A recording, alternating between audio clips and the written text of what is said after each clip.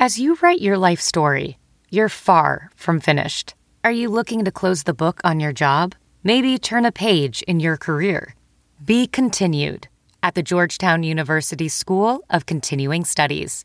Our professional master's degrees and certificates are designed to meet you where you are and take you where you want to go. At Georgetown SCS, the learning never stops, and neither do you. Write your next chapter. Be continued at scs.georgetown.edu/podcast. This episode of the Bears Talk Underground is brought to you by Colorcast. Guys, Colorcast is a live audio-only sports talk platform, free to download and to use. Talk to me, other fans, athletes, and insiders in real time, and it's perfect for watch parties, debates, post-game breakdowns, and reacting to breaking news. All you need to do is download the Colorcast app free in the iOS App Store, create a profile, and link your Twitter and join a group. Follow me at BTU Larry to be notified when my room goes live, and we'll be going live on Colorcast every Friday night, 7 p.m. Central, 8 o'clock Eastern. Come and join the spiciest takes. Come find the new home for Club 34-7. This episode of the Bears Talk Underground is brought to you by Sports Drink, your digital water cooler. Sports Drink is a newly created internet community that tries to find the intersection of sports and not sports. They're here to help us grow and to hate your favorite team. A rising tide lifts all boats, so go check them out online or in social. Go to sportsdrink.org or open Instagram and type in Sports Drink, spelled like sports drink but without the vowels. So SPRTSDRNK. All we ask is that you close the door behind you. We're trying not to let out the funk. What's up, guys? Back for the last official episode of the 2021 season, the Super Bowl 56 review. And we've got knee-jerk reactions as well. We also have Jake Ellenbogen from Downtown Rams back on the show with the victorious team back to help me review the game, give me his side of things, what he thought as the game was going along, him reacting to my knee-jerk reactions and everything, and seeing how all of that goes.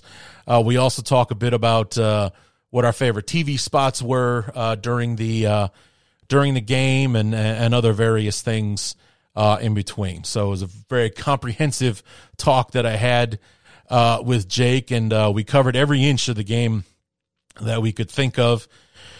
And I had a great time having him on, and I think it is a fitting end to the 2021 season, a perfect bow on this outstanding postseason that we had pretty much from the divisional round on. 7 straight awesome, memorable football games to close down this amazing season that we've had, the longest in NFL history with the 17 games. And because of the 7 teams in the playoffs, and the Rams ended up playing 21 games this year to get to and win the Super Bowl. So, and they came out on top. They were victorious. And I talked to Jake Ellenbogen from Downtown Rams about it. So what do you say we go ahead and get to it? This is the Super Bowl 56 review episode of the Bears Talk Underground. So let's get to it. Hang up the telephone. I hear the dial tone ringing out loud and I don't Super Bowl 56 on Sunday capped off an amazing postseason for the 2021 season, with the LA Rams coming out victorious with a late comeback over the Cincinnati Bengals. And back to review the game with me, a fan of the world champion LA Rams, Jake Ellenbogen from Downtown Rams. Jake, congratulations, sir.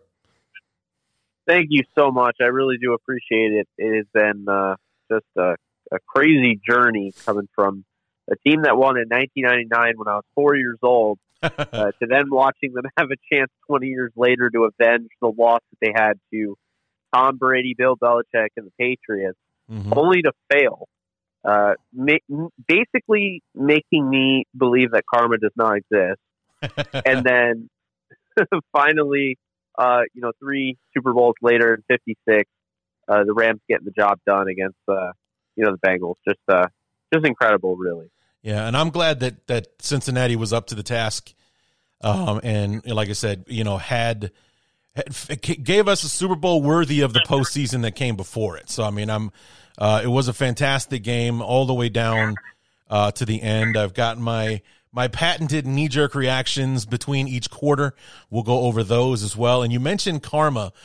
We'll talk about that towards the end because I think there was some karma in this game, and we'll talk about it as we go along. But so let's talk about first of all the going into the game. I purposely avoided most of the pregame festivities just because I hate having to sit through 5 hours of that shit before the game starts and everything. So I kick it on after I went out and got my chicken wings to watch the game with. And my first question is, they have The Rock come out and do his rock thing and introduce the two teams.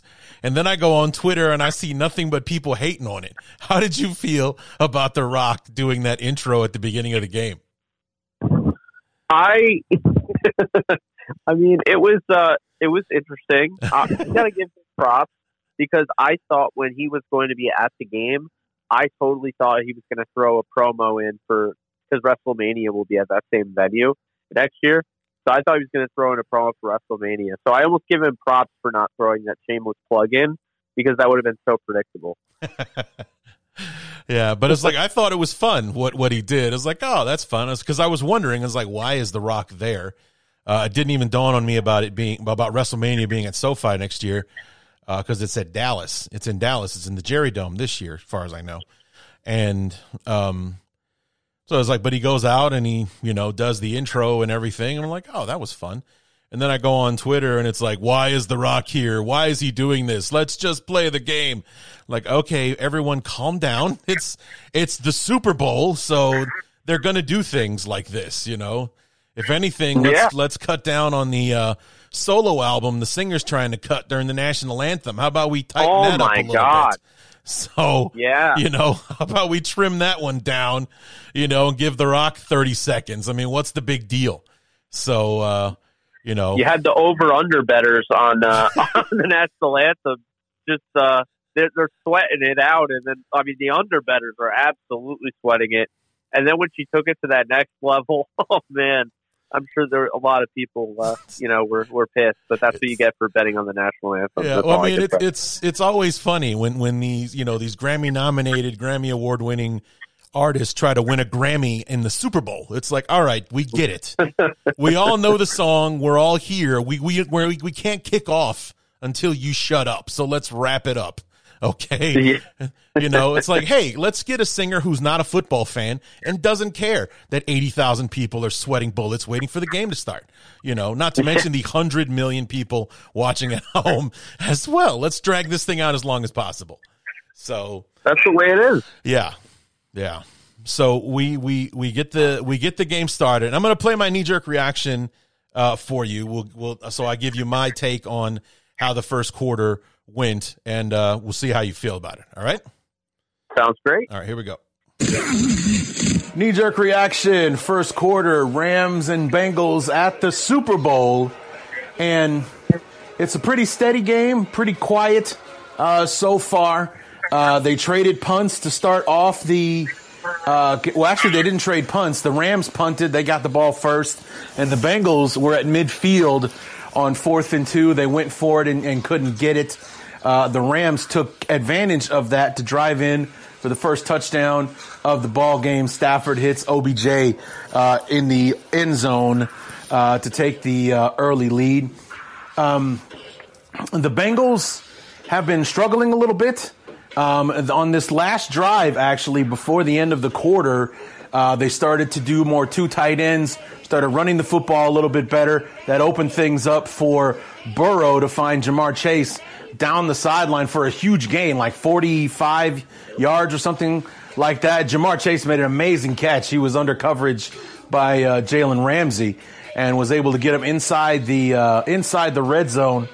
And but the defense for the Rams cinched up and forced an Evan McPherson field goal. So the Rams have the football now. I believe it's 2nd and long for them. They're up 7-3. Let's see where things go from here.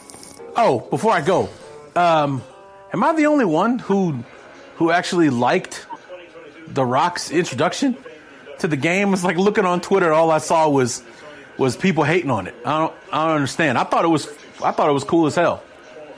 And also, from a personal note, favorite commercial of the first quarter, the Moon Knight trailer for the new Marvel series on Disney Plus. That looks good, man. I can't wait to see that. All right, so there's your first quarter.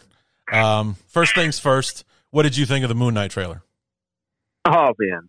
I mean, that suit just looks so amazing. Yeah.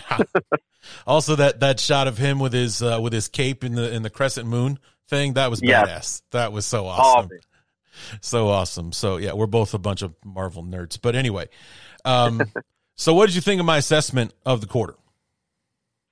Well, I mean, I think you broke it down. I mean, I think the Odell Beckham Jr. catch. Yeah. I mean, that play, I mean, first off, that was huge for so many reasons. Odell was labeled this 4-catch, 28-yard guy for years because that's all he did with the Giants in the playoffs. He had the boat, whatever, the boat picture with his teammates and how that team has not been the same since. Like, he had all sorts of hate for that. And so to get that monkey off his back early on in the postseason, but then to catch a touchdown in the Super Bowl, especially when his buddy Drake bet on him to do that, that's definitely something. But the way it happened, Stafford with a beautiful throw to him. And, I mean, Mike Hilton is the best nickel in football. And he did. And he actually had pretty good coverage on him. I just think OBJ just had, he did an incredible job making that catch. And well, I mean, he did what he's supposed to do. I mean, he got his hands between Odell's arms, which puts him in a great spot to knock the ball, like to rip the ball out of his hands. And OBJ just held on to the ball. He made a great catch. Absolutely. And, it looked like in the first quarter, the Rams were, looked like they might run Cincinnati out of the building at one point. I mean, that was the weird thing. Not really weird because I did say on a live stream right before the game that I wouldn't be surprised if the Rams did that. But, with the McPherson field goal towards the end of the first to get them on the board, that was very important for the Bengals. Just, because we've seen it before. I mean, Rams-Patriots game 3 years ago or whatever, I mean, that was 0-0 for a while. It was a big deal to get points on the board. And when you see points on the board and not just a 0, it kind of gives you, that feeling, okay, we can get out of this. It's 7-3. This is where we want to be, in the Super Bowl. I mean, at least I would say so, because that first drive, they hold the Rams to a punt. And that was the thing. They get a sack on Stafford. And, they kicked off first. Heads won. I was surprised. I thought tails would win. But heads won. Rams are 10-0 winning the coin toss. So they lost the coin toss. They get the ball first. They punted away on that. And then I was surprised, but not really surprised to see Cincinnati go for it. I suspected that they would. And when they did, I really felt like the Rams were going to stop them. And Ernest Jones, the rookie, made a hell of a play, breaking up that connection to Jamar Chase. And then the touchdown, of course, like you said with, Beckham and, then the next drive. And this is where the momentum kind of builds because you get, the Bengals to punt on the next drive. But then, of course, the Rams would punt on that next drive and they kick a field goal. Then going in the second quarter, the Rams score a touchdown with the Cooper Kupp catch. And then the weird bobbled snap, the rare snap that, Johnny Hekker, I don't think has ever had anything like that happen when he's like one of the best holders in the league. Yeah, that was in the second quarter, though. Yeah, exactly.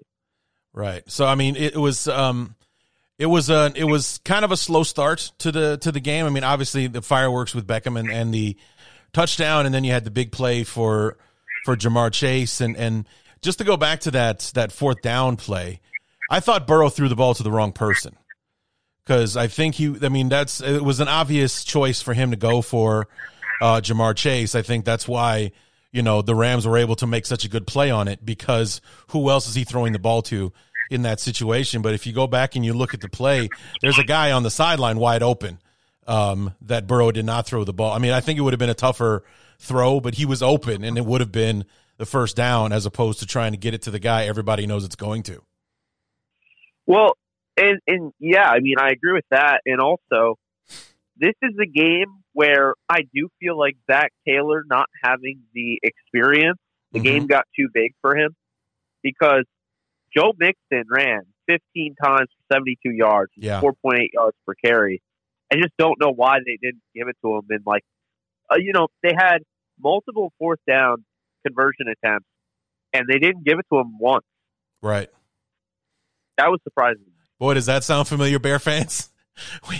Our last game of the season, we played the Vikings. We had at least three, and could have been as many as 4th and 1 situations. David Montgomery wasn't on the field for 3 of them, and on the 4th one, we threw the ball. Yeah. Well, that's why Nagy doesn't have a job. That's why Nagy's fired, because he had one of the toughest, hardest to tackle running backs in the league, and on 4th and 1, he's pulling him off the field to try to get fancy and be the smartest guy in the room. So that's why Nagy's watching football this year and probably won't be coaching it. So, so that's a little bit of a boy, we've been there, haven't we, Bear fans? That the guy that's killing it on the ground is the guy on the sideline watching in these critical situations.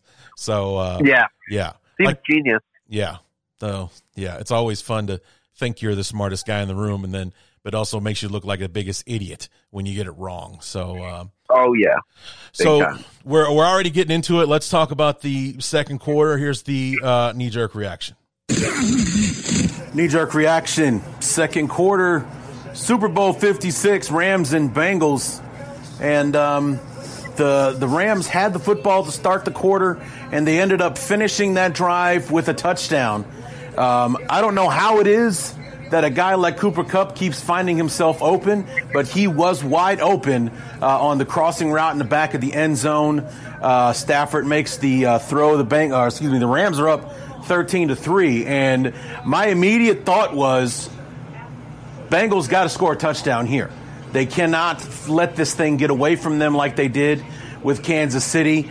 Like I said in the keys to the game, the defense for the Rams is too good for them to spot them a 3-score lead like that. So, sure enough, the Bengals did answer. They drove it right down the field, mixing the pass and the run, which is poetic considering that the touchdown play was a running back throwing a pass. So it started out as a run, ended up as a pass.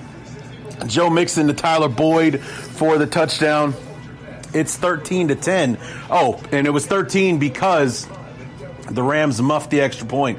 Johnny Hecker, the placeholder, dropped the ball when he was putting it down for it to be kicked. So, and then on the last drive for the Rams, 2 bad things happened. Number one, Odell Beckham Jr., who was having an outstanding game thus far, non-contact knee injury, just goes down coming across on a crossing route. His knee buckles. He drops the football because of how it feels. He goes down. Right now he's questionable, not ruled out just yet, but he hasn't been back since the injury happened. And then that drive was ended when Stafford tried to hit Van Jefferson in the end zone. It was picked off by Jesse Bates, and after that, the Rams and the Bengals and Rams traded punts to close out the half. So it's 13-10 right now, and it's hard to say who has the momentum here. It's like there was some fireworks at the beginning of the quarter, but it quieted down as the second quarter went along, and we'll see how it goes. The Bengals start with the football, only down 3, so we'll see if they can, move it along and get themselves in the lead to start off the second half. It's almost like I had a crystal ball on that one. But, the second quarter was that one drive there towards the end of the quarter with the Rams, losing Beckham. And then it almost felt like Stafford forced that throw to Van Jefferson, the one that got picked off. But it was just overall just a bad drive. You have the turnover and then you lose OBJ for the game when a lot of people thought he was on track to be the MVP instead of Cooper Kupp. I mean, I think he really was. Yeah. So I agree with you. That drive was really unfortunate because, they get a nice 13-yarder from Van on that drive. Mm-hmm. And they actually had one of the only good runs from Cam Akers, one of two. The first one being the one that we're talking about right now, the 6-yard run on this drive. The second one towards the end of the game. But, they have that. They have the 13-yarder from Van. Then not long after that on a second down, Odell ends up tearing his ACL. And, I mean, I'm like the biggest Odell fan, so that totally broke my heart. Yeah. What he's been through, he's now torn his ACL. It's like the 2 times over the last 14 months or something crazy. I mean, it's like ridiculous. And then Stafford, gets a beautiful strike over to Bryson Hopkins, who had only caught one pass for 9 yards in his career in the regular season. And he stepped up big time in this game. That 16-yard was the first of it because there was a penalty on Kendall Blanton shortly after that. That was like the only time I remember seeing Kendall Blanton after he had such a game against the 49ers to go to the Super Bowl. He got hurt early on and really wasn't a factor, and that was really unfortunate. But then, you have an incomplete pass by Stafford. You run it for whatever reason on 2nd and 15.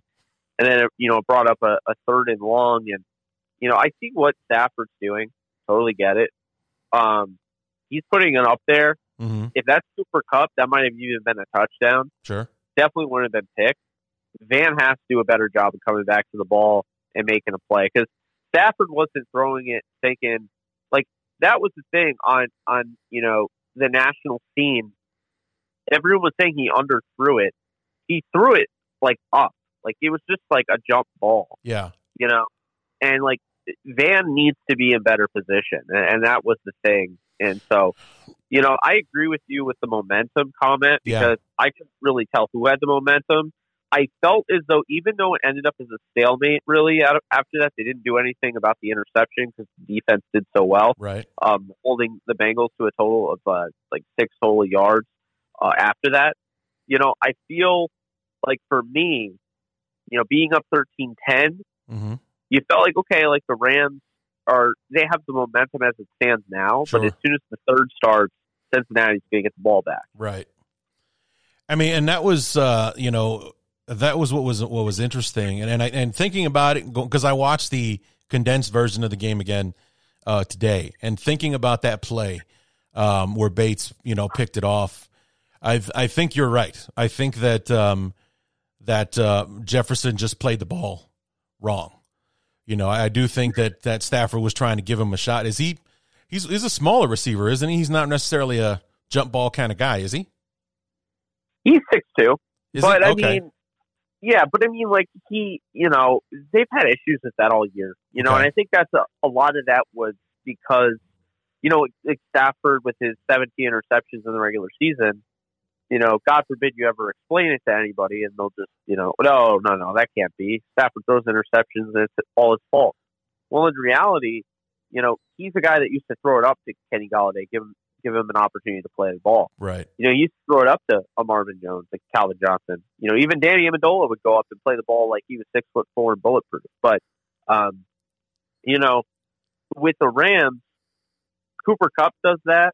Robert Woods does that. Odell does that. No one else has really done that. Like Van has not. You saw Van against the Bears.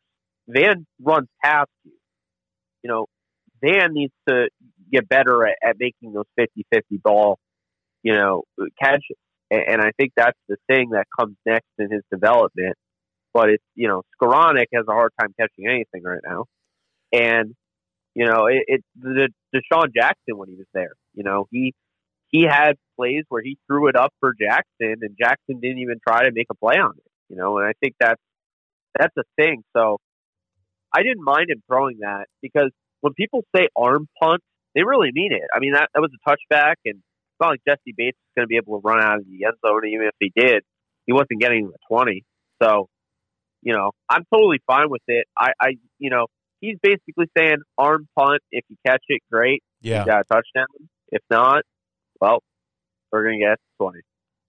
Yeah, it was 3rd and 15. So yeah, that makes sense. That why the hell not? Let's give my guy a chance out there, and he just made a bad play on the ball. So but like I mentioned, and like you agree that it's kind of hard to put a thumb on who had the momentum, like who goes into the half feeling better than the other team, kind of thing. I mean, obviously the Rams have the lead. They were able to turn away that turnover opportunity, make it like it never happened by making the Bengals essentially go 3 and out on that one. So they were able to dodge that bullet. But when we get into the second half, Stafford threw 2 picks in this game, and neither one of them were really his fault.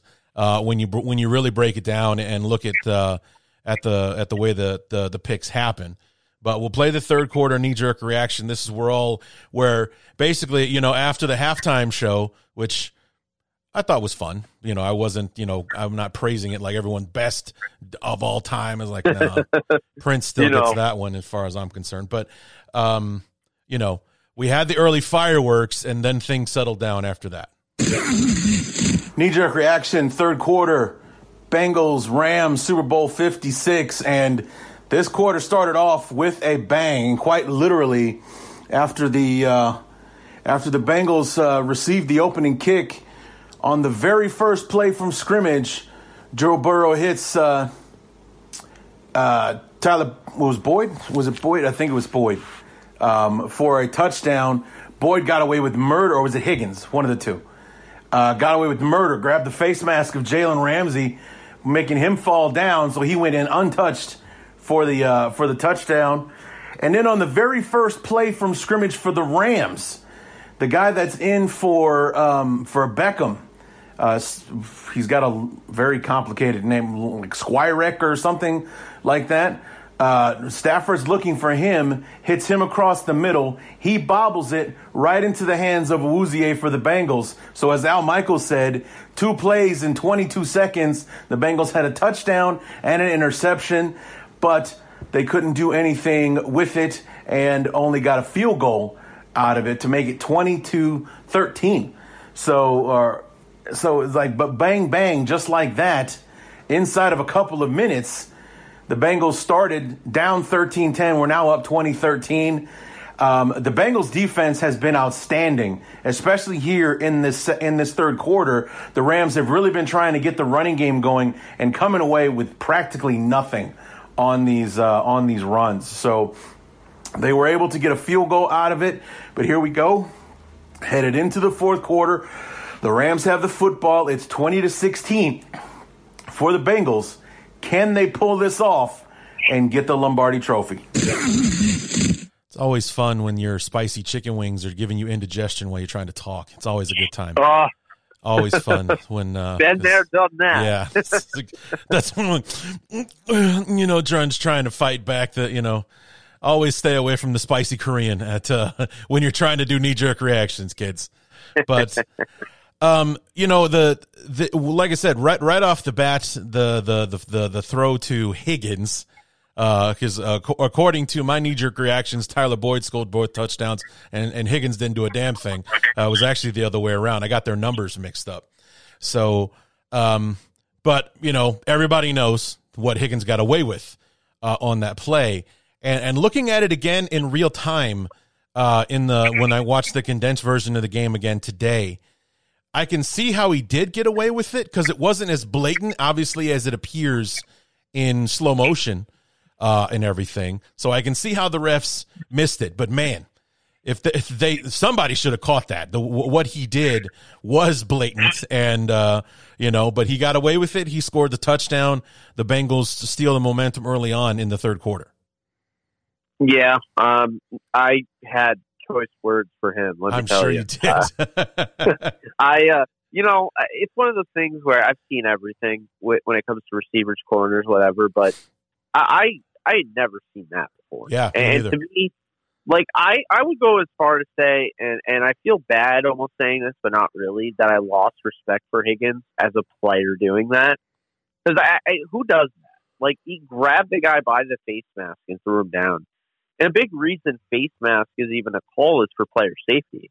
Yeah. So, I just, that moment, like, you're running full sprint and you do that. I mean, I think Jalen Ramsey might have had a pick, honestly.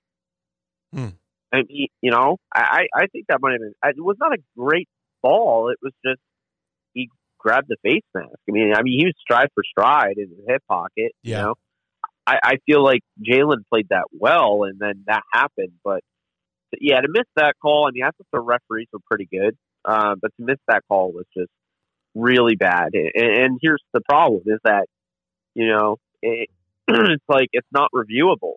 And then, you open up a whole other can of worms if you're like, well, let's start reviewing flags. Because then it's like, no. We don't want more flags. We want less flags. Right. And so that's the thing. Like, I like letting them play until it gets egregious. Right. But, like, to me, that should be called. That's egregious. Well, that's where the sky judge thing comes in. Like, people have been talking about this for years. You actually saw the XFL do it pretty well in their short term when they came back a couple years ago, was basically having that seventh official or whatever in the booth, letting them know, like, maybe, hey, you guys missed this or you did that or whatever, to somebody to be able to correct a mistake like that. Like, oh, Higgins got the face mask on that one. That's would that be offensive pass interference, or would that be a 15-yard face mask penalty? Which one do you think that would be? Great question.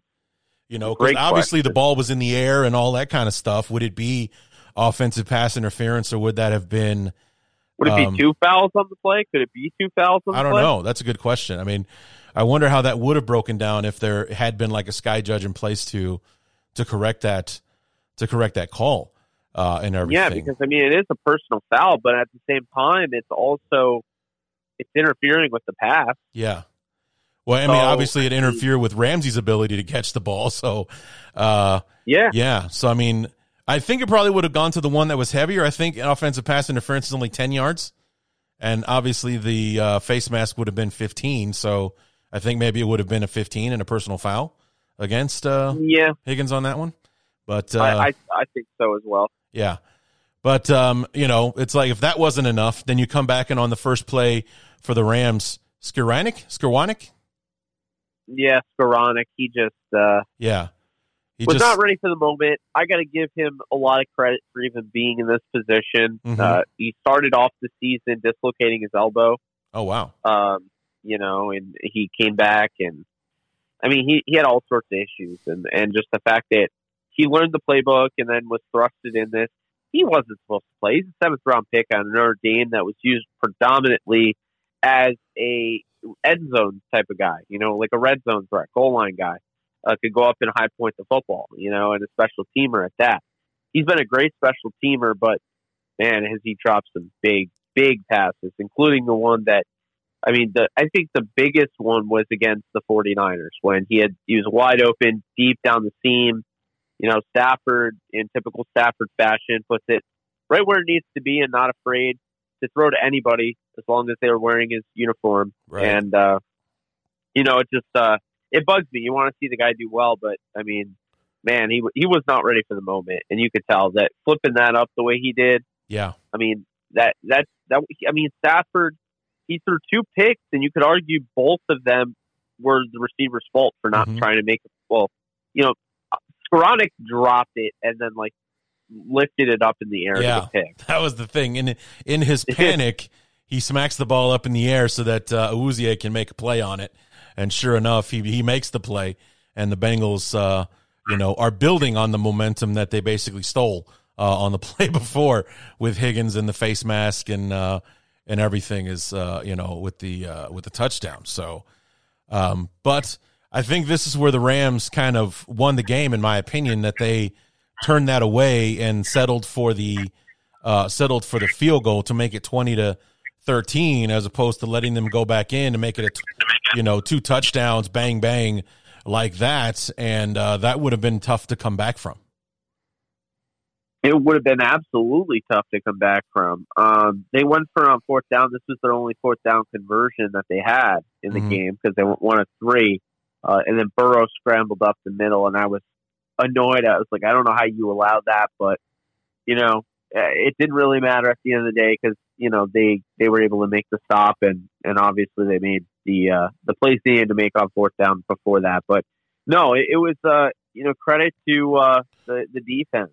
Backed against the wall, starting at their own 31. It's not great.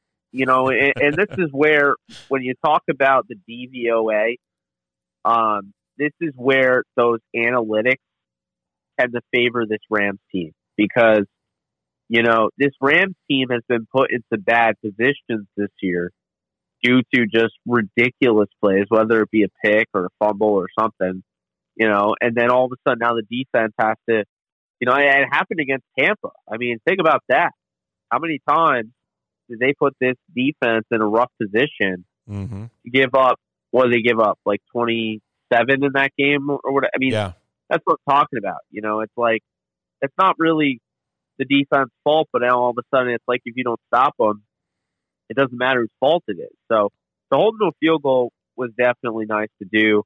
And I believe they sacked Burrow 3 times on that drive, at least twice. They might have sacked him 3 on that drive to set up the field goal. So, it was like an 8-play drive, goes for a little bit over 10 yards. It definitely a big, like you said, this was a drive in which the Bengals could have gone down, made it 24-13, and really applied some pressure. And instead, holding them to a field goal, now you feel like, well, you're just 1 score away from tying it up. Right. Because that's a different page in the playbook when you're down 2 scores early on in the second half like that. I mean, it definitely makes their difficulty running more of a burden on the offense when you're down 2 scores like that and you can't run the football. I mean, you got all the time in the world. The one good thing about the Bengals bang bang like that is that we're probably less than 3 minutes in to the second half. So we've got, the whole fourth quarter and 3 quarters left of this one to come back from this. So there's plenty of time for us to do this. It's just that, it's 2 scores instead of just 1. It's a much heavier task to go up against, and forcing the field goal and making it a 1-score game was quite the accomplishment for the defense, especially with their heels, the backs against the wall there. Yeah, exactly. And then, to come back from that for the offense and to put up 3 points, I mean, you really felt like they were going to put some points on the board after that and respond in some way. But it's because of Stafford. Like, none of the receivers except for Kupp really made you feel comfortable. As much as I love Van Jefferson, he wasn't ready for the moment for whatever reason. Would have expected him to be, but he just wasn't. And then, you look at, obviously, Skoranek, who, of course, typical Stafford fashion, goes right back to Skoranek. Because at the end of the day, it doesn't matter if you drop the pass or anything. He's going to continue to rely on you if you are on his team. And so, that's the thing I like. I mean, he started off the game, his first 6 passes were to 6 different receivers. That is Stafford in a nutshell. So, this drive, I mean, they tried to run the ball again, not going anywhere. I thought B.J. Hill and DJ Reader did a tremendous job against the run, as well as some others. Definitely putting Logan Wilson in there and Pratt. But, Stafford had the incomplete pass to Kupp, and then, he hit Darrell Henderson, who finally came in the game. You talk about a player like, Monty, who you put in the game on fourth down. That's who you want carrying the ball. Yeah. And, to me, Darrell Henderson, it was that guy in this game. And he did not get the ball enough. He's coming off an injury, I get it, but he was clearly the best back in this game. And it was not relatively close. He didn't run the ball much. He only ran 2 times for, I believe, 4 yards. But what he did in the receiving game that was so impressive, and the pass protection game where he really gave Stafford time, whereas Cam Akers, the only thing that I remember him blocking is Andrew Whitworth that led to the sack. So, Yeah. That was the thing. So the Henderson catch was huge for them. It kept the drive going on 3rd and 8. And then, they tried to run it with Henderson and he got stuffed. And then they were able to get Kupp back involved because really, Cincinnati lucked out in this game because they came in, they were just like, we're just going to take Kupp out of the game and let everyone else try to beat us. Mm-hmm. And it worked out well for them because Odell gets hurt. And all of a sudden that plan is actually the right plan. Right. But before Odell got hurt, they had no prayer because they had no chance of stopping Odell. They had no answer for him. So that's the thing here is now the Rams have to run that same type of style offense. The game plan's the same, but with different guys. That's when Bryson Hopkins' 16-yard catch, once again, really is huge. That puts them at the Cincinnati 28. And then you had Skoranek coming down with the catch. Then, for whatever reason, on 2nd and 3, they decided to run it with Akers. They take out Henderson, they put in Akers, and he loses 2. You can't run the ball in this game. Give it up. There's no point. I mean, really, make them stop you. And that's the thing. So then 3rd and 5, incomplete pass to Kupp, and they settle for a Matt Gay 41-yard field goal. And that, to me, that is still a win for the Rams. Yeah. Because while Cincinnati did get the stop, that was a 4-minute drive on 10 plays. So it's not like they took a ton of time off the clock in doing that. Yeah, and then we move into the fourth quarter, and like I said, the Bengals are up 4. Can they hang on? Can they pull this off? And as we'll hear in the knee-jerk reaction, the answer was a resounding no. And I would just like to make one correction because I was listening to it earlier today. I say 15-minute drive, I mean 15-play drive. I'm so sick of listening to my mistakes. But here we go. Knee-jerk reaction, fourth quarter, Bengals, Rams, Super Bowl 56.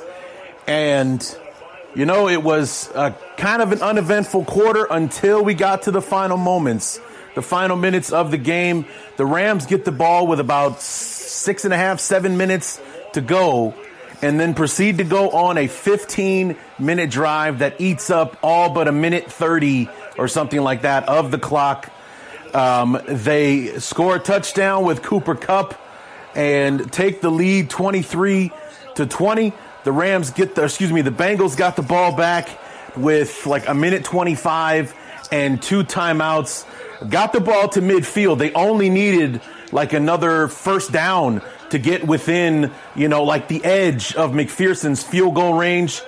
On a 3rd and short run, Aaron Donald makes the stop, makes sure that the running back doesn't fall forward for the first down. And then on 4th down, he pressures Joe Burrow into making a throw he wasn't ready for. It falls short. Rams win 23-20. And there you have it. The team that I thought would go all the way and win it all, they did. They beat a Cinderella team in the Bengals who throughout the postseason was fighting and scratching and clawing no matter what. And they just came up short in this one. So it was a great game. I enjoyed it very much. It was a fitting end to an outstanding postseason.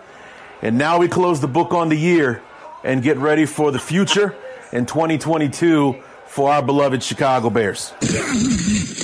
It is a Bears show after all. So this episode of the Bears Talk Underground is brought to you by Colorcast. Guys, Colorcast is a live audio-only sports talk platform, free to download and to use. Talk to me, other fans, athletes, and insiders in real time, and it's perfect for watch parties, debates, post-game breakdowns, and reacting to breaking news.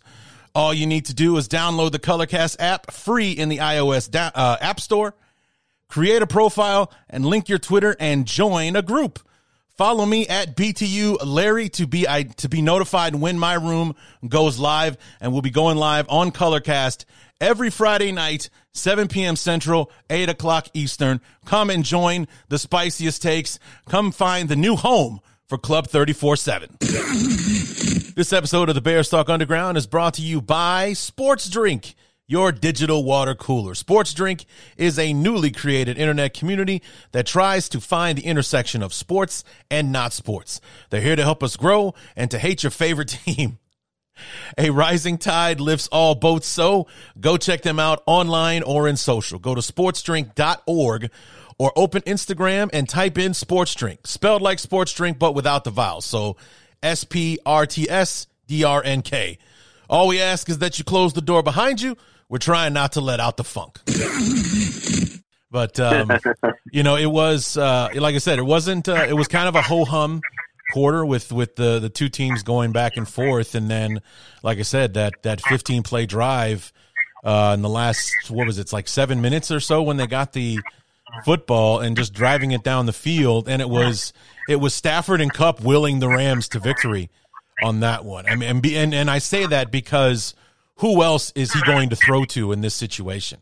We know that Stafford is generous with the ball. He'll throw it to anybody. But in those moments, he's looking for Kupp. The Bengals know he's looking for Kupp, and he's getting it to him anyway, which is the reason why, Kupp ended up being the MVP. Is like, especially after Beckham went out, who else is the Bengals secondary going to focus on?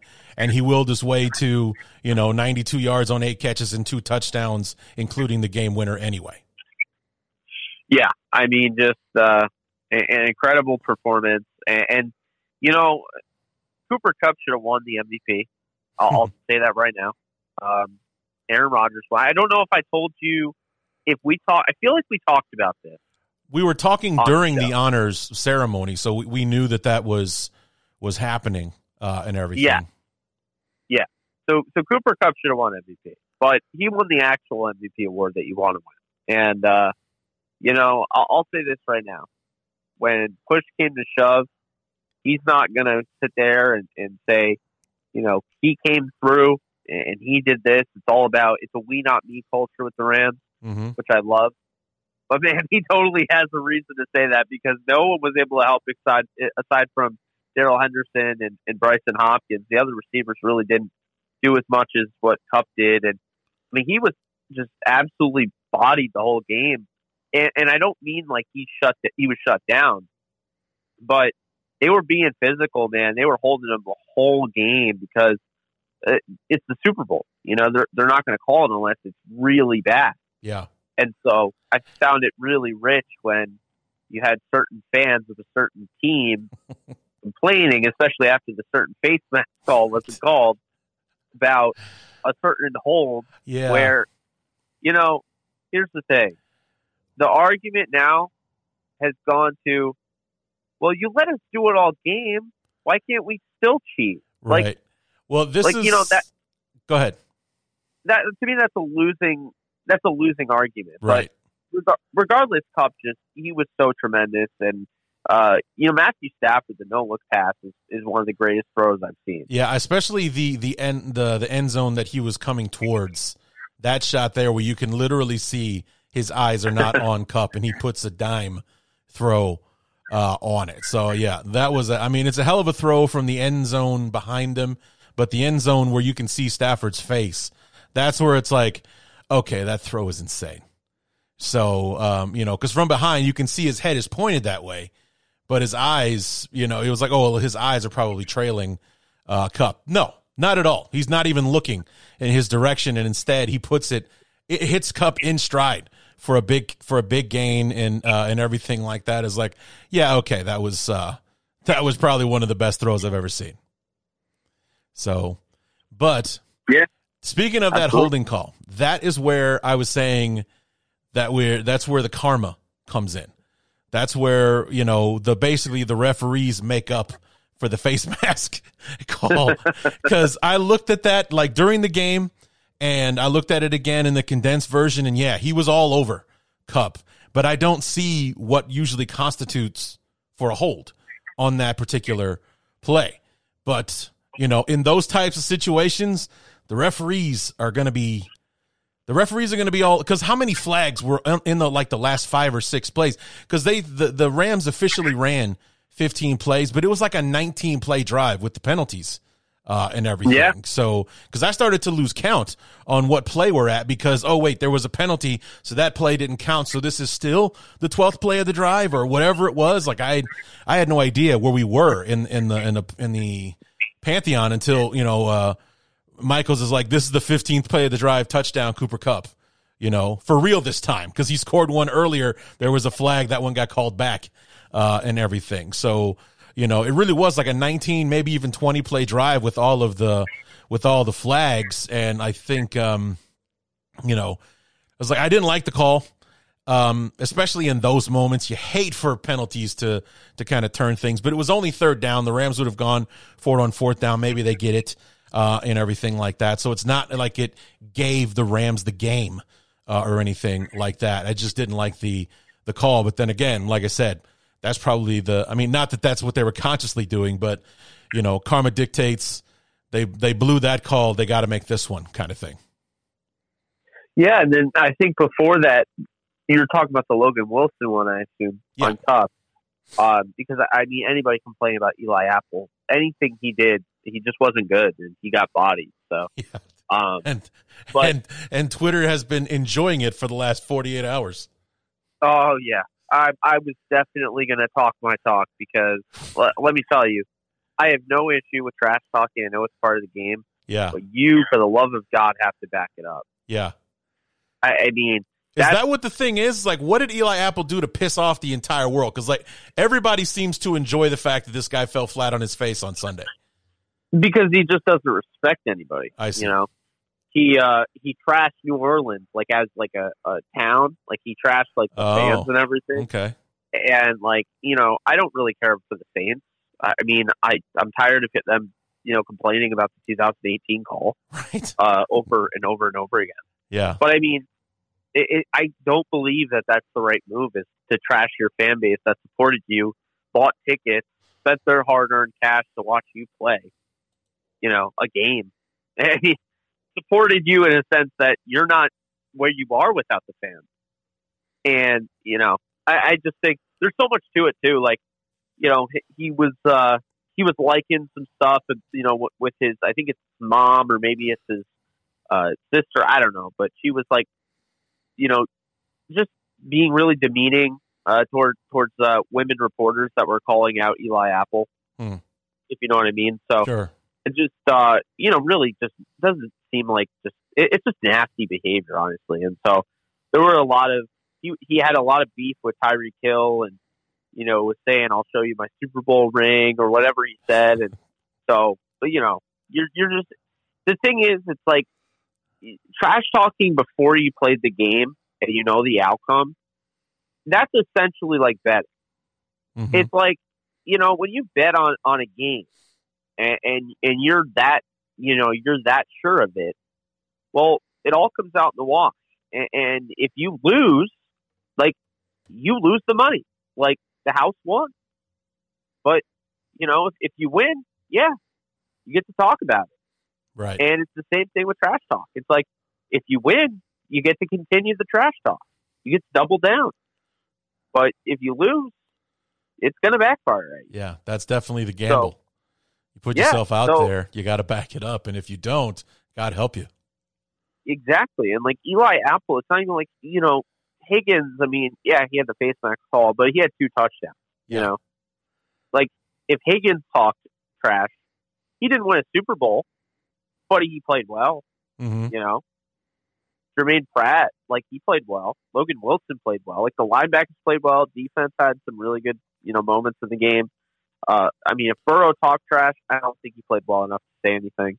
Yeah. But that's kind of my point, is that it was just really enjoyable to see Eli Apple getting completely roasted, because, I'm not saying that he's a bad dude, but it's the way you carry yourself. Yeah. And he could be the nicest person ever and just, had a hard time with New Orleans, and maybe when he went out to eat, anytime he went out to eat, he would get heckled by fans, and maybe he has a point.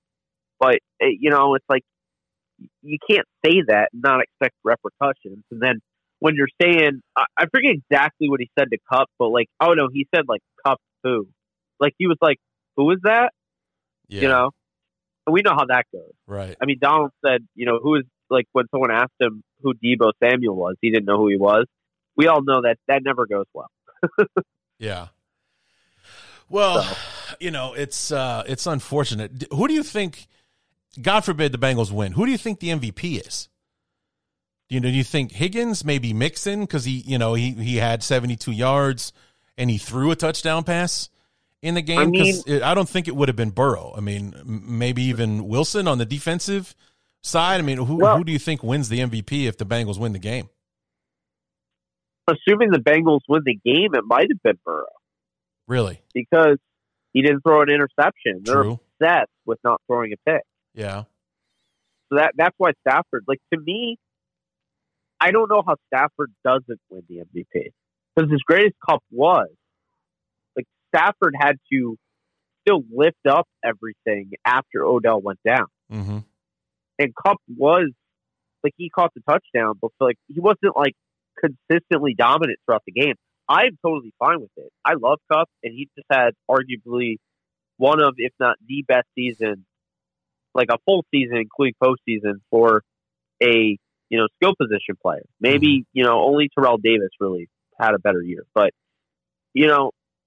I think that Stafford only didn't get it because he threw 2 picks. It was all about that. But Burrow had a stat line like Tom Brady. When he played against the Rams, his first Super Bowl, and he won Super Bowl MVP with 152 yards passing. So, I mean, if Burrow had led them down the field, it would have been the recency bias. Yeah. They would have overlooked the 2 touchdowns from Higgins and probably would have given it to Burrow because, he's the second-year man. But I'll tell you right now, the Super Bowl MVP, I would have said, was Logan Wilson. Mm-hmm.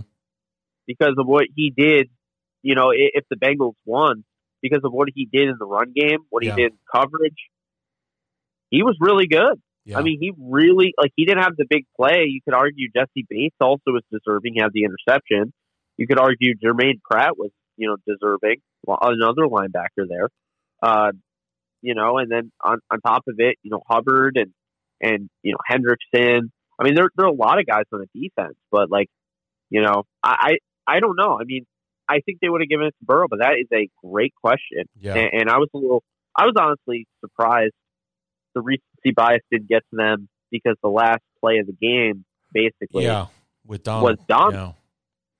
Well, hell, the last 2, because that stop on 3rd and 1, I think, was even more important than the stop on 4th and 1. For him to use his strength to lean back and hold the back from basically extending the football to get the first down on that play, ends up being the play of the drive. Because then on 4th down, it's 50-50. And, and then Donald just exploits that weakness of the middle of the offensive line and gets after him. They've been doing it all day long, kind of thing. But, I felt like the play on 3rd down where he stops the running back. And, again, it wasn't Mixon. It was Perrine or something like that running the football on that 3rd and 1 situation. And Donald stops him cold. And, that's what sets up the 4th down play for Donald to close the game out. And I also think Perrine was in a spot to make a play on that ball and didn't. I just don't. I mean, I don't know. I'm sure when they put him in, you were like, oh, Damian Williams all over again. Or yeah. I mean, it's just, it's just, it's one of those things. Like, I'm almost mad because I'm a football fan and I'm like, you really, like, I mean, I'm glad they did it because, Rams fan, but, sure. As a football fan, that is asinine. Like, to not put in, like, Joe Mixon was fine. Like, he wasn't hurt. So I don't know. Like, I hate the idea of trying to get too cute and outsmarting the other team when you're the actual idiot on the field. Tell me about it, man. Tell me about it. I know we talked about it early on. I just sat through 4 years of that. So, and it worked okay in year 1, but year 2, they had him figured out. Year 3 and 4, he dug in his heels thinking that it was the players and not the scheme. And now he's unemployed. So, yeah. I know all about, somebody trying to be the smartest guy in the room. A guy who had no sense for sticking with the hot guy, because he did that with Montgomery all the time. He comes out look at week 1 against the Rams. 2 carries, he's got like 60 yards rushing, and then he's on the sidelines. What are you doing? Yeah, I don't get that. What are you doing? It's like, leave him out there. What are you doing? Why is Damian Williams in the game right now? He just ran for 60 yards on 2 plays. So unless he's out of shape and winded, he should be on the field running the football right now. And that was week 1, and we sat through that nonsense all season long. He would just take him out, and it always felt like it was preventative, like he was going to put a stop to it before the defense could.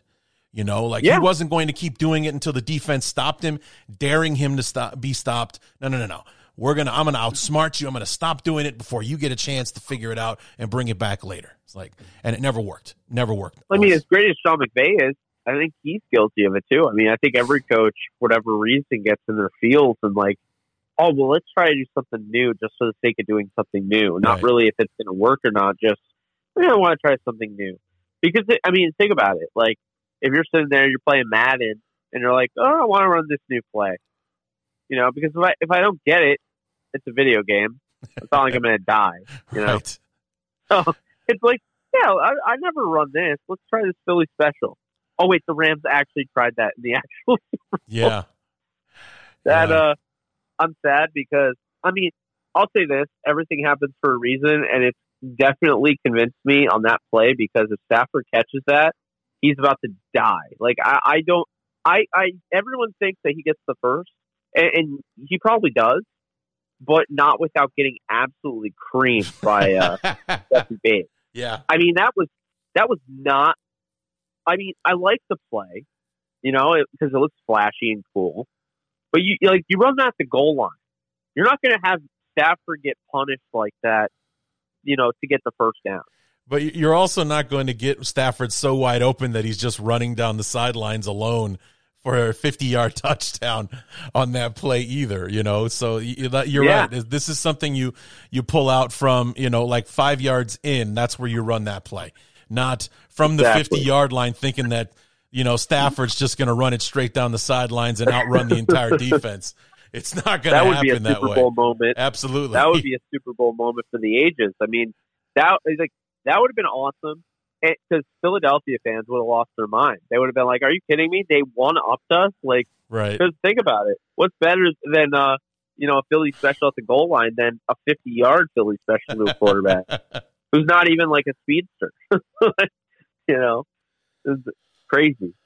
And then another play that they ran, which is, this was ballsy. And I don't think people are talking about it enough. The Cooper Kupp run? But the fourth down end around it up is just the most ballsy play call I've seen all year. Yeah, it was that was definitely one, that's one I didn't see coming, was doing like the jet sweep to Cooper Kupp like that. And, especially with the way that Cincinnati had been defending the run, especially in the second half. They seemed to be a lot more suffocating in the third and fourth quarter on the run than they were in the first half. And it just like, boy, that is a gutsy call, man. That is a gutsy call to go to run the ball at all, and then to have your receiver run the ball like that and go out there and he made a good cut. That's where he got the first down, was when he made the cut. He stepped inside and got the first down. But you're right. Just to make the call, period, was quite a ballsy move. Just crazy.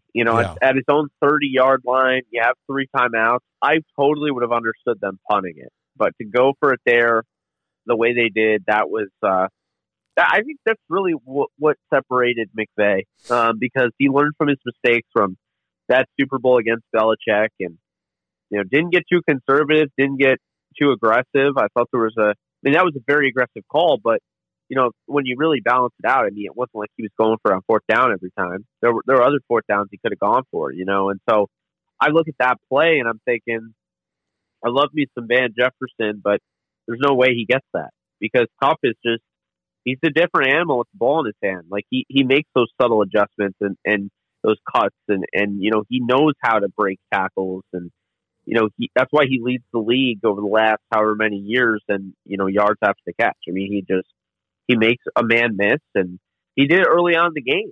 To start off the game, So I felt like that was just absolutely massive. And, that was a call where, they were trying to justify it. On the broadcast, I think Chris Collinsworth was like, maybe McVay really trusts his defense that much. That was not, hey, our defense will stop them, no worries. That was, I believe we're going to get this. Yeah. And they did. So that was huge because that's 20-16. You had plenty of time, 3 timeouts, punted away, maybe get the ball back. But, that was huge. I'm glad they did it because how many times have we seen it? It goes perfect and then third down, you've already used 2 timeouts. Or you've used 3 already. And then they get that one big play that just ends the game. Right. And that's the thing. You didn't want to put yourself in that position. If I was Sean McVay, I would have gone for it on 4th down. I don't know if I would have called that. That was a little much, but yeah, I definitely think it was the right move. It's just I was surprised that he did it because I would do it. I mean, I'd go for it on 4th down almost always, but just because I would do it doesn't mean that I would expect an NFL coach to do it. Right. I was thinking that with them going for it on 4th down, they would have taken the play out of Cincinnati's book and spread them out, 5 wide, to spread the defense all the way out. And then, if he sees a ray of sunshine, run for the 1st down kind of thing. Like if we're going to run the ball, that's the running play I'm thinking of. Not we're just going to, load up 2 tight ends and we're going to have Cooper Kupp run around the edge. It's like, what are you, nuts? Like, okay. Yeah, that's, that one's still kind of like, holy hell, man. He actually called that play. That's crazy. So, yeah.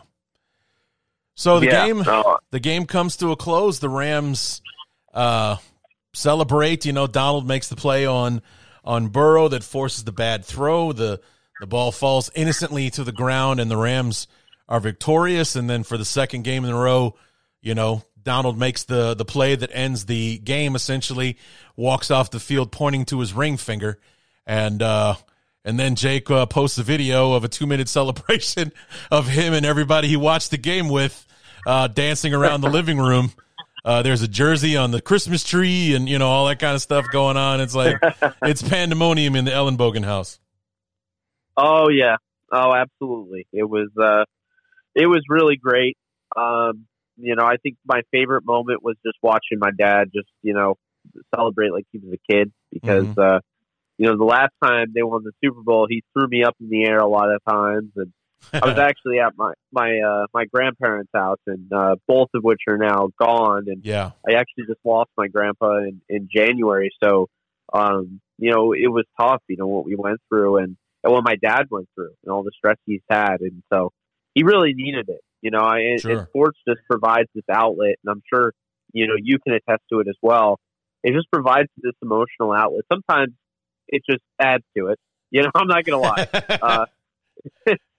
It really does. I mean, I watched the SoStar Rams. I mean, that team with Scott Linehan and, wow. going 1-15 and selecting Sam Brad. I mean, I've seen it, but at the same time, this is what it's all about. You're hoping that someday you stick with the team, no matter if it's Scott Covington under center or Kurt Warner, and eventually your team will get to the mountaintop. And they did it when I was 4. I remember it because there's so many of those home videos out there of Sure. Me watching it, but I don't actually remember it. So to actually to truly have this moment, with my best friend there and my family was really cool. Mm-hmm. And on top of it, I mean, let's call it like it is. It also helps my business. I cover the Rams for a living. Sure. So, it's a good thing. And I think it's going to be big because when LA lost their team, 20 plus years ago, that was it for a lot of people. They stopped watching football. They felt betrayed by the league, not just the Rams. And so they kind of boycotted football. And I met a lot of people like that are now just, reeling themselves back in, became Rams fans within the last few years again, whatever. And they're fans that, like other teams, like a lot of those fans that grew up without, a team in LA, they like the Packers or they like the Patriots because they like Brady or whatever. So a lot of that is going to change now, I think, because, You know, when you win in LA, you establish yourself in LA, you know, whether it's nice to call them in or not, fair weather fans are going to flock. And what happens is that fair weather fans then become like actual fans. You know, the moment they're fair weather, you know, the moment they're bandwagon. But, you know, like my friend changed his team to the Rams. Like he grew up, he didn't really have a team. His dad was a Falcons fan. And he just decided, you know, the Super Bowl, the Rams, Patriots, you know, he was going to root for whoever won it, and the Patriots won, you know. And so he had been a Patriots fan for a while, and then, you know, he didn't like that he was a fan of the team that kept winning. I mean, he just kind of felt like it was ridiculous that, you know, he had become a fan that, you know, basically is the most hated team. And, you know, really he just picked them as a kid, like, without any sort of really emotional attachment to it. So, you know, he tried to, you know, pick a team like say the Giants.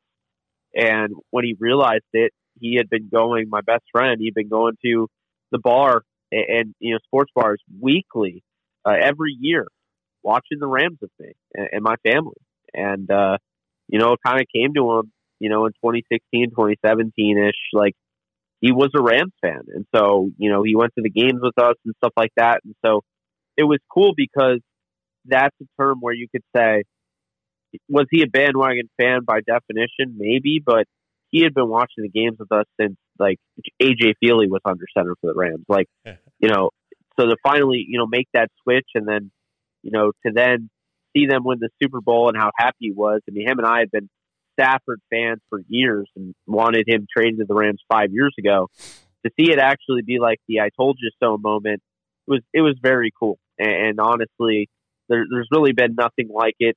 It's the greatest sporting event I've ever seen, and I'm a Kansas Jayhawk fan that watched the team win the Orange Bowl against the Virginia Tech, you know, Hokies, and I've also seen them come back, you know, in the Memphis game in the championship, you know, to win a national title in college basketball. So I've seen some crazy moments, you know, Yankees, all sorts of stuff, but I will definitely say this is the greatest sporting event I've ever watched, period.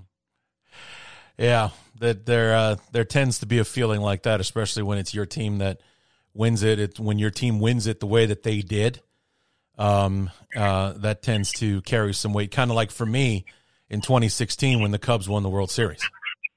Yeah. You know, not only did they win the World Series, but they won one of the most dramatic Game 7s in the history of the World Series. You know, they did it to break the curse and all that kind of stuff. It was for me. I'm not even a baseball fan. I'm a Cubs fan. I'm not a baseball fan. I'm a football fan. I can watch any two teams on this earth play football. And, you know, but baseball, if it's not the Cubs, I don't care. And even then, it's like, meh, you know, if they're not scoring 28 runs a game, I don't care.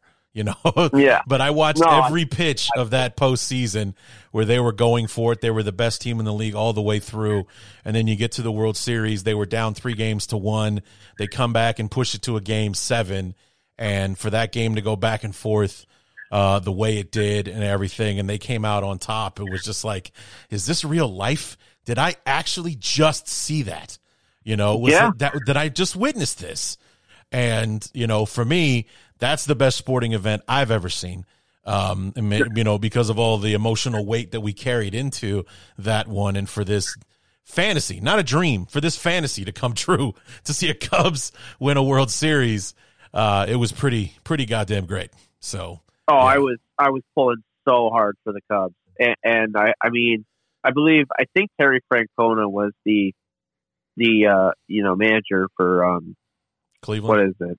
Yeah, Cleveland. Yeah. How does it feel to beat a team that no longer exists in the World Series back in 2016? Right. Like they're just gone. Yeah. You know? Yeah. It's crazy. Now they're the Guardians. Right. Like, wait a minute. They weren't the Guardians during the game. How are they the Guardians now? No, it doesn't matter because they lost. But yeah, I think it was Francona. And man, being a Yankee fan, that was very easy to root against Francona. And, you know, I was rooting for Aroldis, you know, I was Chapman. rooting for Aroldis, too. Yeah. You know, because I was a big fan of him.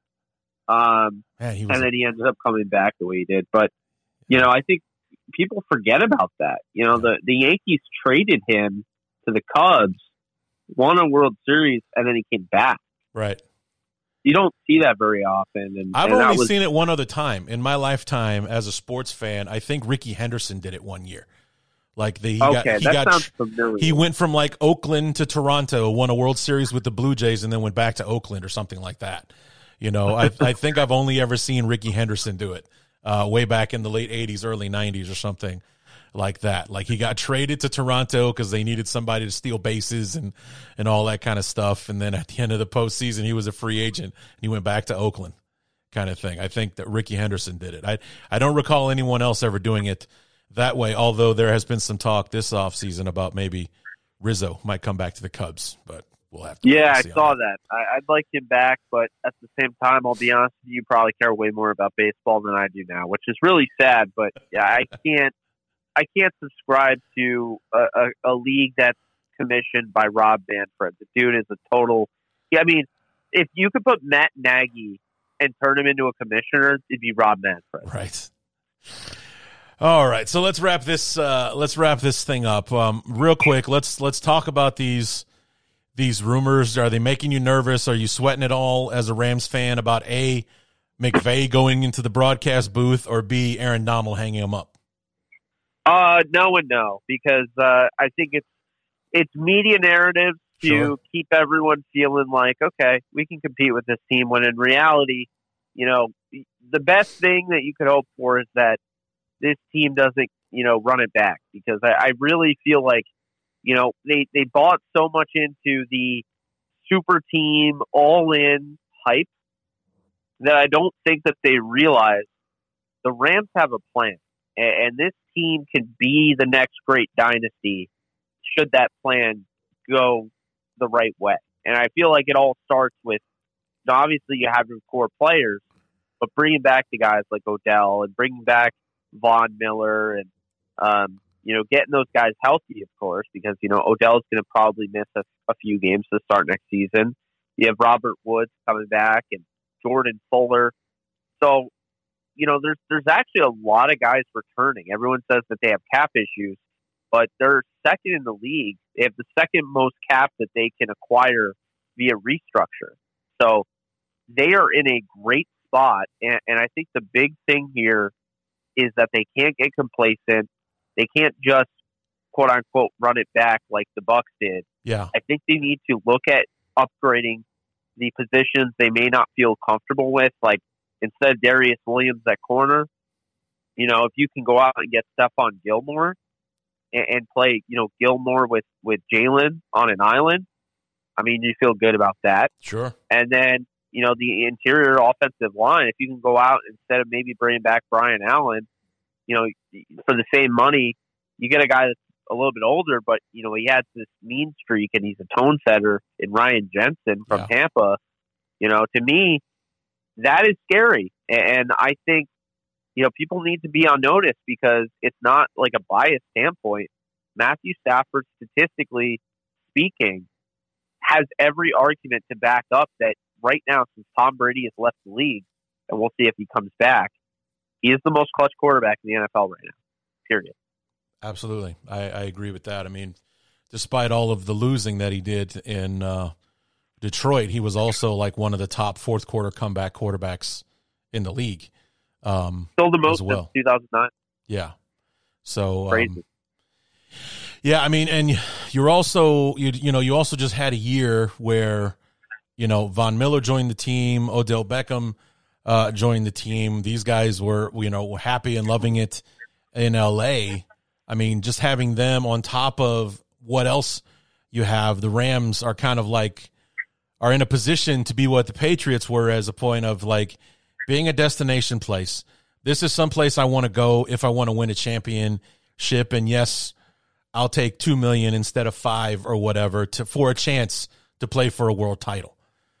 So the cap issues might take care of themselves, because guys will give you that company discount for a shot at a ring. Yeah, I mean, exactly. And I think that's the thing. When you create an organization like this and a culture, I mean, it took Andrew Whitworth no time at all to be like, I want to play for that guy who's never had a coaching. He's never coached a game in his life as a head coach, Sean McVay, age 30. You know, Whitworth left Cincinnati, and actually I didn't realize why that was so personal to him. Obviously, I knew he had played there, but they basically told him they had no interest in bringing him back. Yeah. It was worded in a way where, like, the media made it out to be like he left Cincinnati because they had a mutual... No, he wanted to come back, and they basically did not want him. They made it known. And so he goes to the Rams in 2017, and he plays until 2022, potentially maybe even longer. We'll see. I mean, I don't see why you wouldn't go out on that high note, but, right. You know, and it's just like he got the last laugh. But, you know, with the Rams and what they've built, it's Sean McVay. It's the fact that you may hate the owner, Stan Kroenke, but he opens up his wallet. He's not afraid to pay players. And, you know, you look at the Raiders, they were afraid to pay Khalil Mack. That's why they traded him. Right. I mean, I think that is one of the most irresponsible moves I've ever seen. It's not that the Khalil Mack trade hasn't worked out for them because they got Max Crosby with it. But, you know, it's like to do it for the reason they did it, to me, was super irresponsible. They just didn't want to pay him what he was due. Yeah. And you know, at that point, it's like, how can a fan base get behind your organization when you have a homegrown player that turns into one of the best in the league and you can't afford to pay? That's the thing. The Rams, they pay guys, you know, Yeah. and sometimes they pay too many guys, but, you know, they pay guys. And I think that's a thing where, you know, you have to feel good because you have a guy like, say, Jason Kelce, who's in free agency at center. I mean, he might retire. He might come back, but, you know, he won a Super Bowl with the Eagles, and if he wants another one, he knows the Rams would be a good opportunity for that. Mm-hmm. You know, Stephon Gilmore won a Super Bowl with the Patriots. You know, he's won Defensive Player of the Year award. He might look at the Rams and be like, you know what? I feel like this is the best fit for me. You know, and there's a lot of these guys, they might take a hometown discount. We already know OBJ will. So it's just one of those things where, you know, the guys that care about getting paid, they'll go to the Jacksonvilles and the Houston Texans of the world, who may have a lot of cap, but what are you getting out of it? Yeah. You know, and the guys that really care more about winning and want to be a part of something bigger than themselves, they'll go to the Rams. They'll go to, you know, an organization like the Ravens, or they'll go to, I mean, even the Steelers in that conference, and you know, and they'll try to compete, even the Saints, you know. But that's the thing, is that I just feel like there are two types of free agents out there. There's the one that wants to get paid and is a mercenary, and then there's the other one that wants to win. Yeah.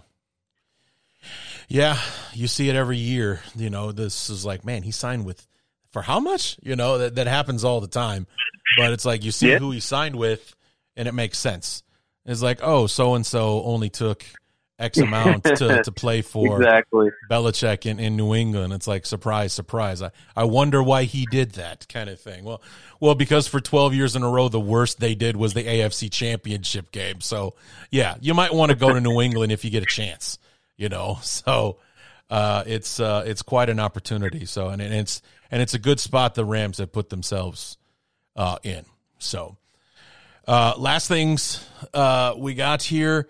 Did you have a favorite spot for the commercials? Oh, man, there were. I mean, obviously we already talked about one for Moon Knight. Moon Knight. Yeah. But to me, there was only two good ones aside from that. Okay. And for whatever reason, we never got. Maybe we did, and you saw it, and I did. But Multiverse of Madness, that never played. I did not see that. I didn't see it. I saw the teaser I on don't Twitter. Think they aired it. Yeah, I saw the teaser on Twitter, and then I went and saw the trailer on YouTube, which is bananas, that trailer. Oh, my God. And they've really just went another level. Yeah, and I am so pissed we have to wait until May to see that now. But, man, that thing looks amazing, especially the whole Illuminati thing. I can't wait to find out what that's all about. But for me, the 1, 2, 3 for me, number 3 would be the Moon Knight. Number 2 would be that halftime NFL commercial where they had the different players scrambling about. And then, of course, for me, the Bears fan, who scores the touchdown but Walter Payton, goes diving into the television. And then number one, what I thought was the funniest spot of the night was that Alexa commercial with that was the best one. with Scarlett Johansson and Colin Jost. That one about him, remind me to fake my death. What's funny about that moment is that's my birthday. Because he asks, when does this start? March 8th. That's my birthday. It's like, oh, remind me to fake my death on March 8th. There you go. So, oh man! But for me, that was the funniest one. How Alexa kept saying things, so and so left the oysters in the car for 5 hours, and everybody spits them out on the table and everything. That was my favorite ad of the night. So, yeah, I would say that one, and then the one with Rogan and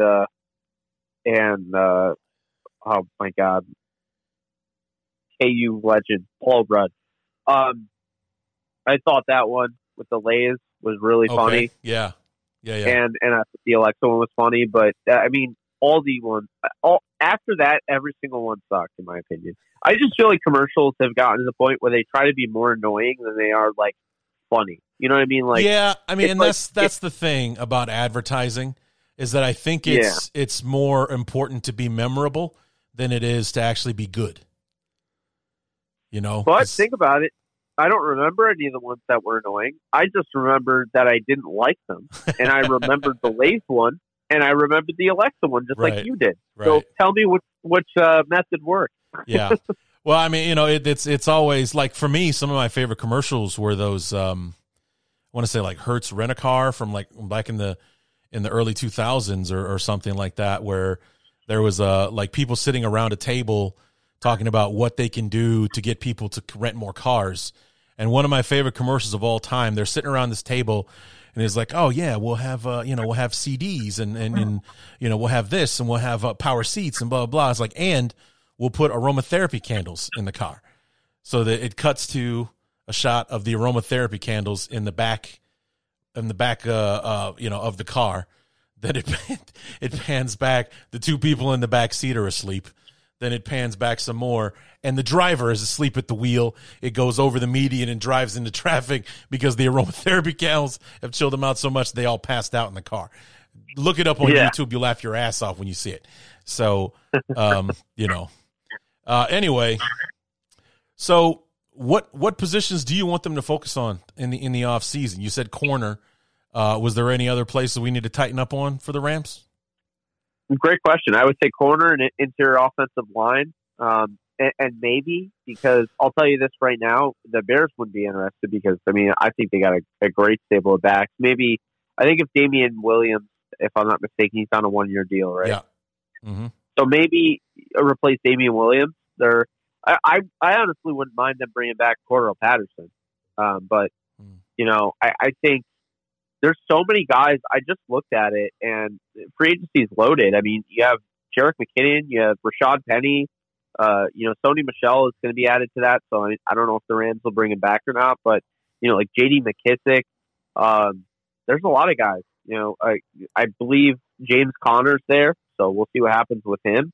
If you need a goal line back, I don't think he missed a touchdown this year, a touchdown opportunity this year, but. Chase Edmonds is also a free agent. There's just a lot all over the place. Melvin Gordon. So, I think that I might want to delve into that if I have the money. I think with the Rams, it's a matter of bringing back the guys that you want to bring back. You can bring back Sebastian Joseph Day, do it. He has the best win rate of anybody in the interior defensive line against the run. And then, you look at obviously Vaughn and Odell. Those are key guys. And then maybe Darius Williams, but he has to realize he'd have to come back on a cheap deal because he didn't play well this year.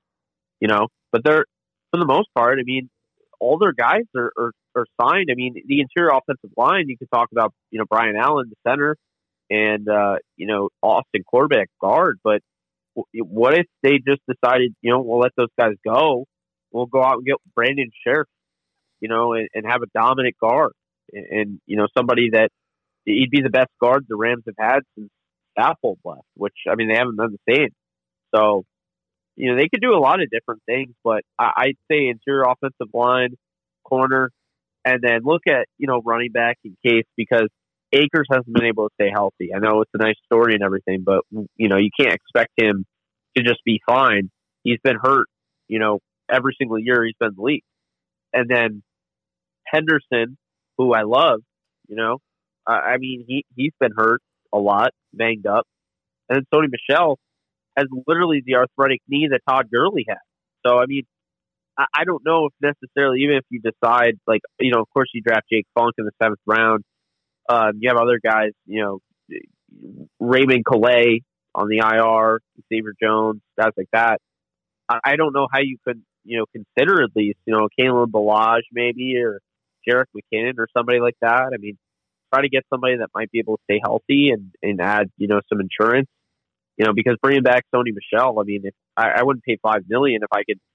I wouldn't pay $5 million for Michel if I could bring back, say, bring Kalen Ballage in for $1 million. Right. That's kind of my point.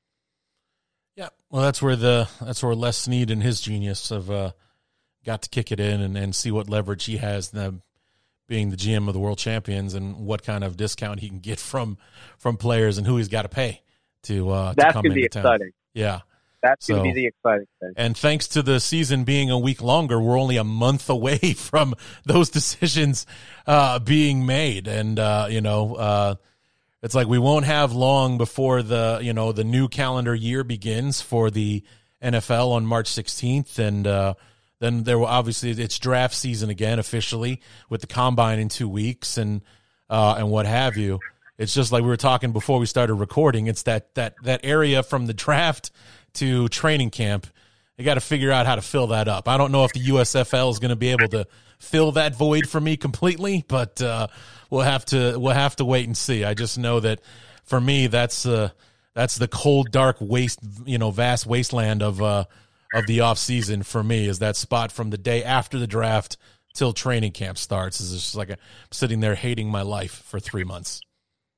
Yeah, no, I hear you there. Absolutely hear you. That dead period, after mini camp is just it's brutal. Yeah.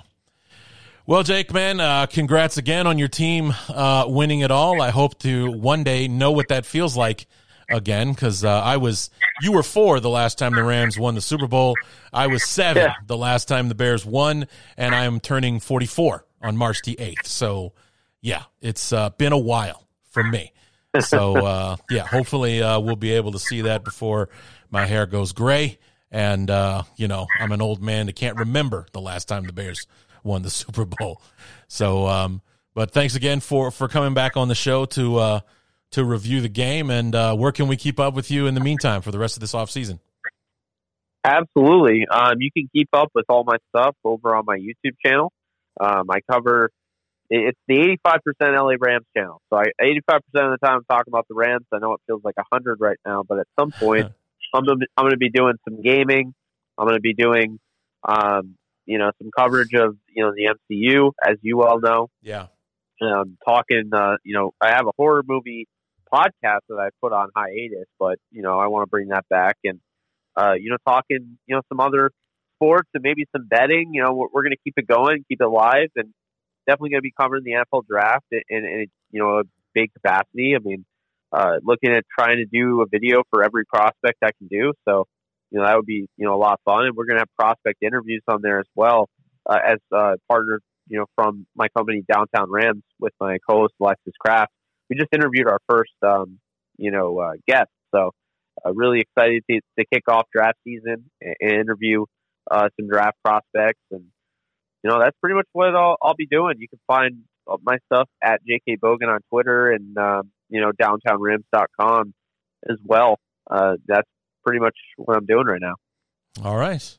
So I'm sure you and I will be in touch when Moon Knight hits the airwaves and all that kind of stuff. And thanks so much for coming back on, and we'll talk to you again real soon.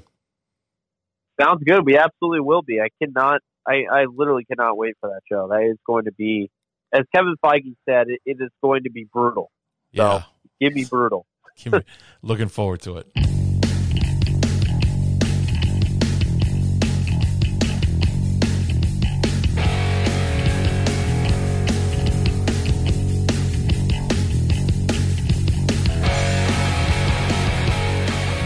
What a great time.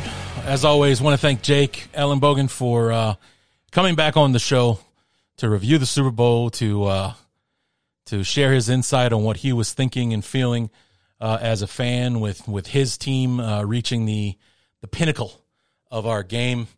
And, the Rams not being on the schedule this year, we're going to have to try to create a reason or two for him to come back on the show. So we were talking a bit off air after the conversation, and he mentioned that he's a draft guy. So maybe we'll have him back on to help us preview the draft at some point, maybe in April or something like that. What's up next for me is, we're going to try that experiment.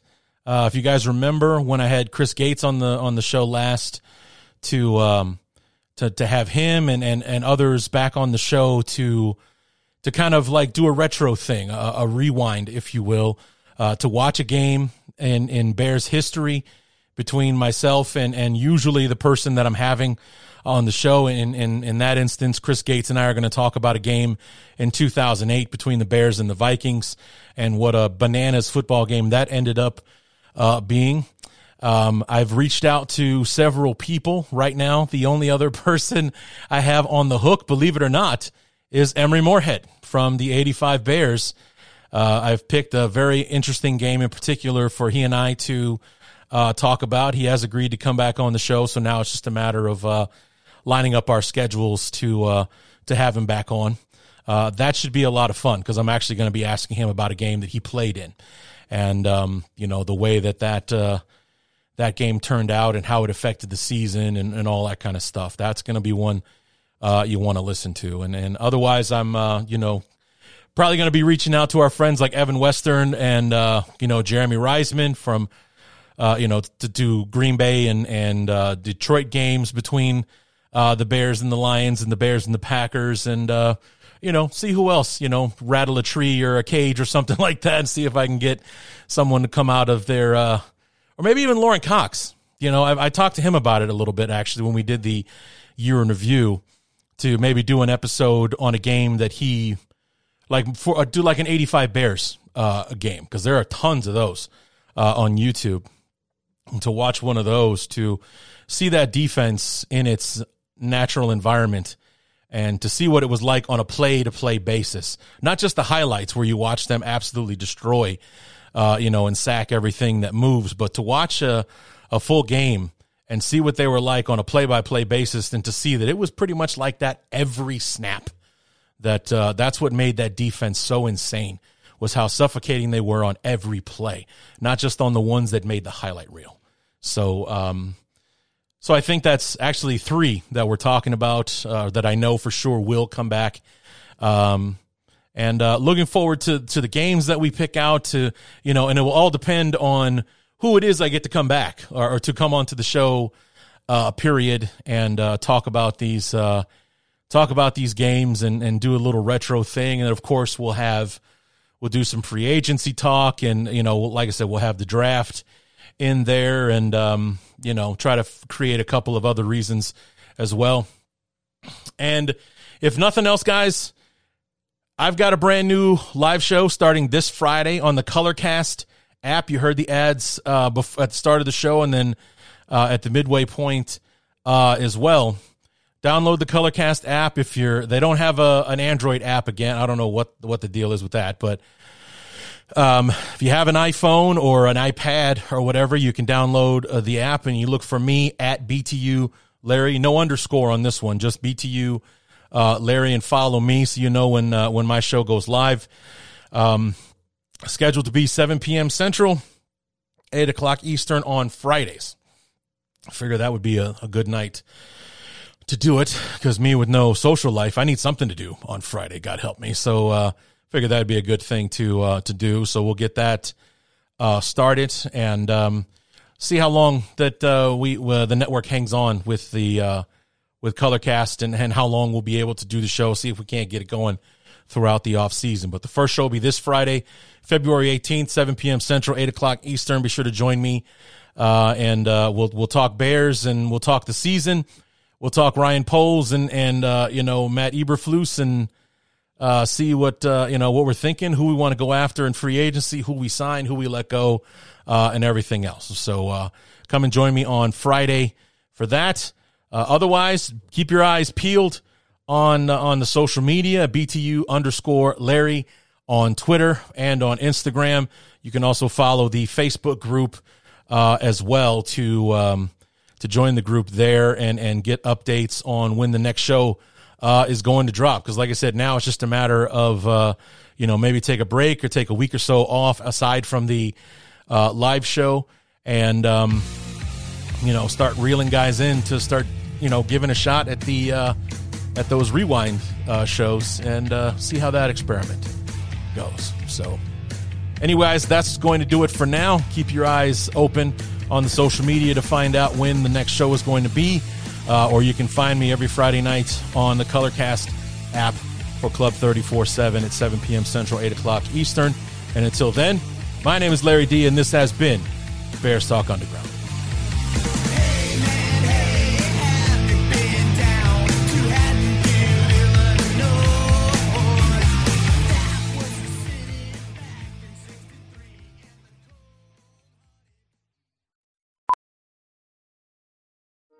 Welding instructor Alex DeClaire knows firsthand how VR training platforms like ForgeFX can help meet the demand for skilled workers. Anywhere you go look, there's going to be a shortage of welders. VR training can help welding students learn the skills they need to begin and advance in their career. The beauty of virtual reality is it simulates that exact muscle memory that they need. Explore more stories like Alex's at meta.com/metaverseimpact. Hey, it's Kaylee Cuoco for Priceline. Ready to go to your happy place for a happy price? Well, why didn't you say so? Just download the Priceline app right now and save up to 60% on hotels. So whether it's Cousin Kevin's Kazoo Concert in Kansas City, go Kevin, or Becky's Bachelorette Bash in Bermuda, you never have to miss a trip ever again. So download the Priceline app today. Your savings are waiting. Go to your happy place for a happy price. Go to your happy price, Priceline.